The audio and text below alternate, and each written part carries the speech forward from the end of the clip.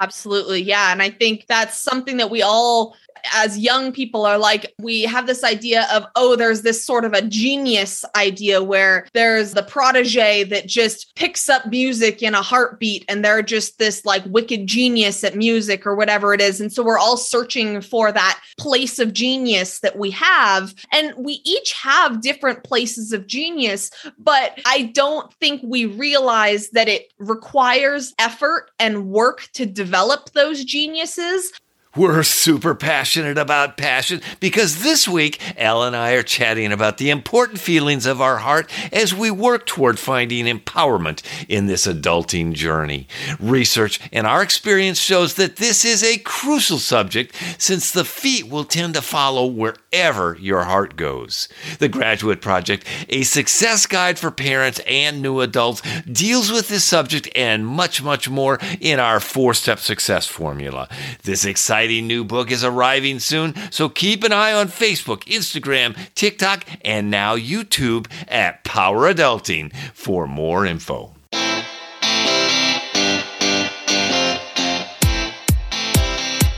This is the Power Adulting Podcast, where we are hunting down the experiences, struggles, and golden nuggets of wisdom from our helpful guests.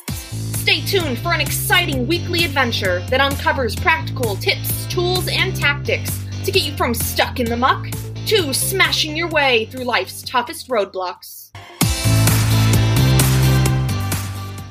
Hello, hello. Today we are digging into the idea of passion. I think a lot of us want to find our passion in life, and we're searching for this golden nugget that's out there somewhere, and we're all just wandering aimlessly until we find it. And we wanted to discuss today a little bit about passion and how important passion is, but that there's also an additional layer that goes on top of passion. And this is all coming from our book that we're doing the final steps of putting it all together. So we're just diving into these important topics that we are passionate about, and we want to dig into this whole idea of passion. So Dave had a few questions that we wanted to address. Yes, passion, passion, passion. It's going to be exciting, but not in that romantic way. We're going to be talking about other passion. You had this great quote that we put in our Ultimate Go Grad roadmap, and it said, Confucius say, choose a job you love and you'll never do a day of work in your life. I'll restate it there. Choose a job you love and you'll never have to work a day in your life. And I think that's the dream that all of us have.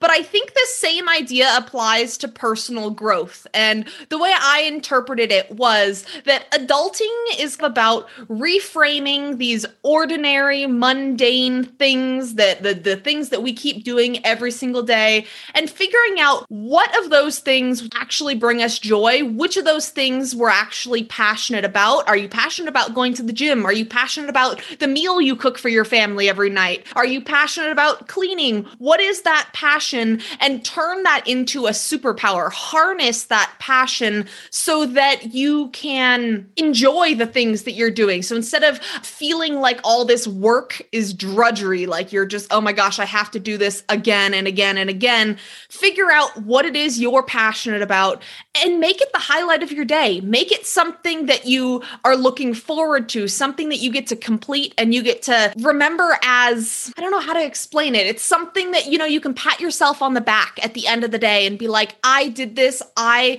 am super powerful. I can do this. And by doing that, we are allowing ourselves to, instead of work in that mindset of the negative mindset that a lot of us feel as we work each and every day. I can think about back when I was at Trader Joe's, and there were definitely a lot of things at Trader Joe's that I didn't like doing. I didn't love being up at the register. I felt like standing up at the register was just so boring for me. But I was passionate about the section that I worked at Trader Joe's. I did the ordering, I did the organizing. And so by figuring out what my passion was in this mundane job, right? But I found out what I was passionate about in that job. I was able to use it as my superpower. And that's what I could always fall back on. I was like, okay, I'm having a terrible day, but at least I have this section that I'm in charge of that I can go make beautiful. And I can feel so proud of myself at the end of the day because I am passionate about this section that I'm in charge of,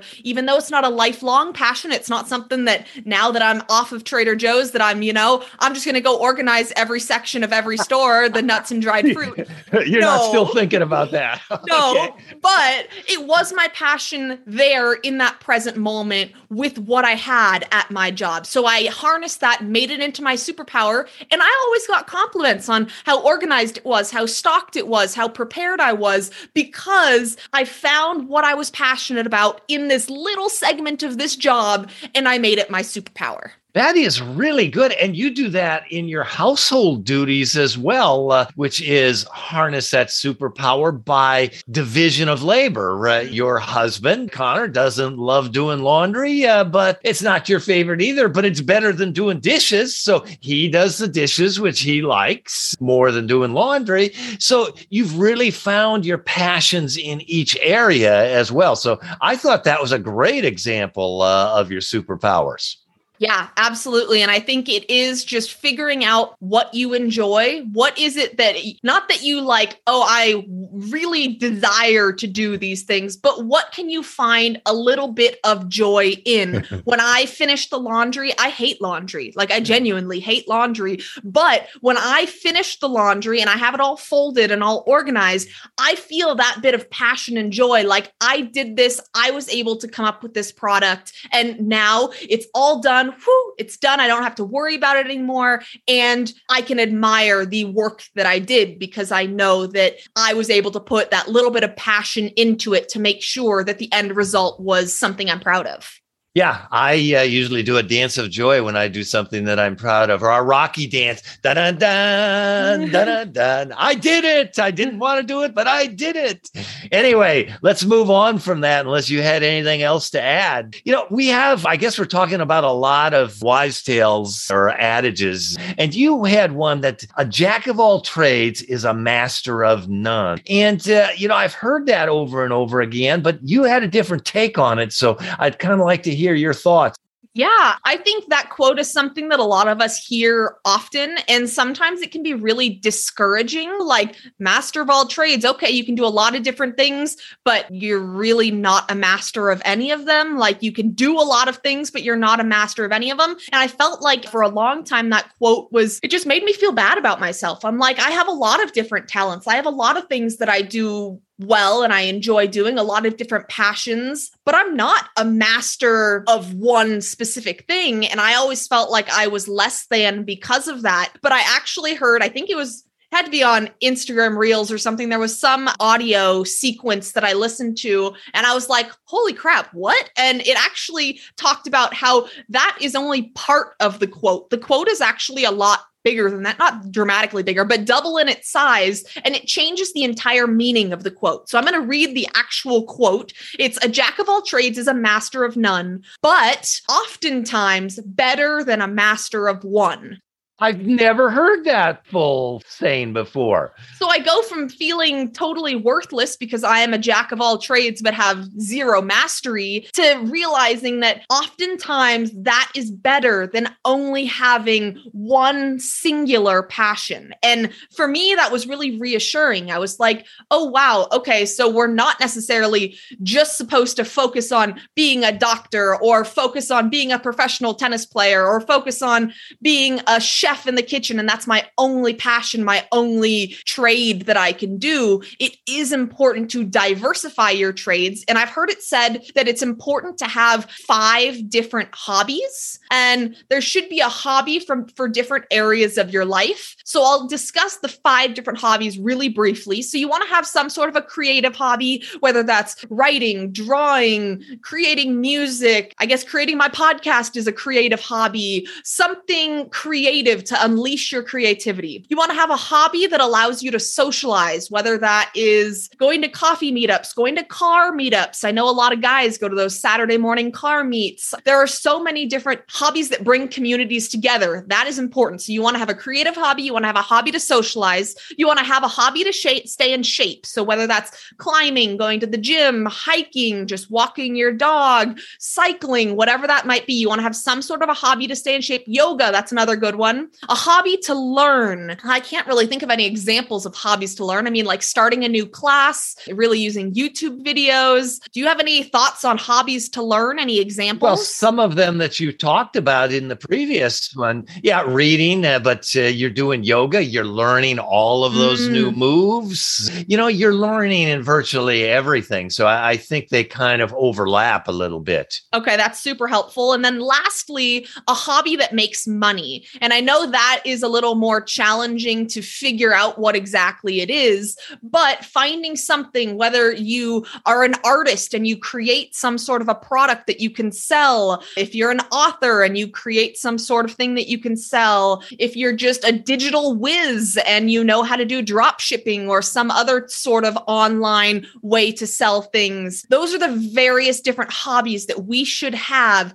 to develop these passions, because like the quote said, a jack of all trades is a master of none, but oftentimes better than a master of one. So you do want to diversify yourself so that you're not stuck in this rut, this one singular thing. Then when all hell breaks loose on that one singular thing, you're like, oh my gosh, what do I do? When you have that diversification and you have more than one hobby, more than one passion, then when you're overwhelmed in one hobby or one hobby isn't suiting you for the time being, you're able to take a step back and divert your attention to something else that brings you equal joy.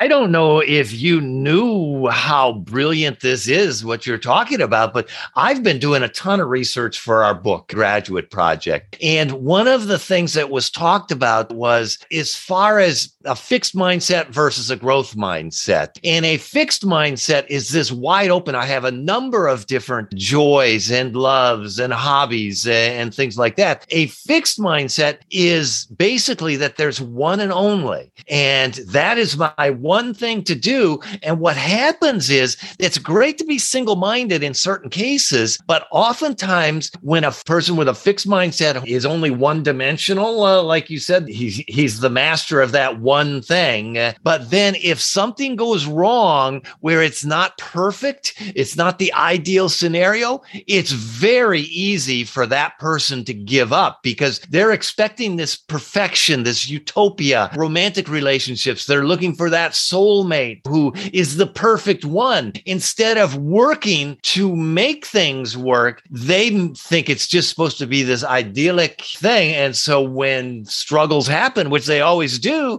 they tend to give up. Absolutely. Yeah. And I think that's something that we all, as young people, are like, we have this idea of, oh, there's this sort of a genius idea where there's the protege that just picks up music in a heartbeat and they're just this like wicked genius at music or whatever it is. And so we're all searching for that place of genius that we have. And we each have different places of genius, but I don't think we realize that it requires effort and work to develop those geniuses. I've seen some people who are excellent artists, and I really love when they share on social media their growth that they've gone through, because they'll share pictures of them, their art 10 years ago, 15 years ago to today, and they are wicked geniuses today. But when you look back on their art that they show, it's like, wow, they started somewhere and they had to put in the effort to continue to develop their skills and this passion of theirs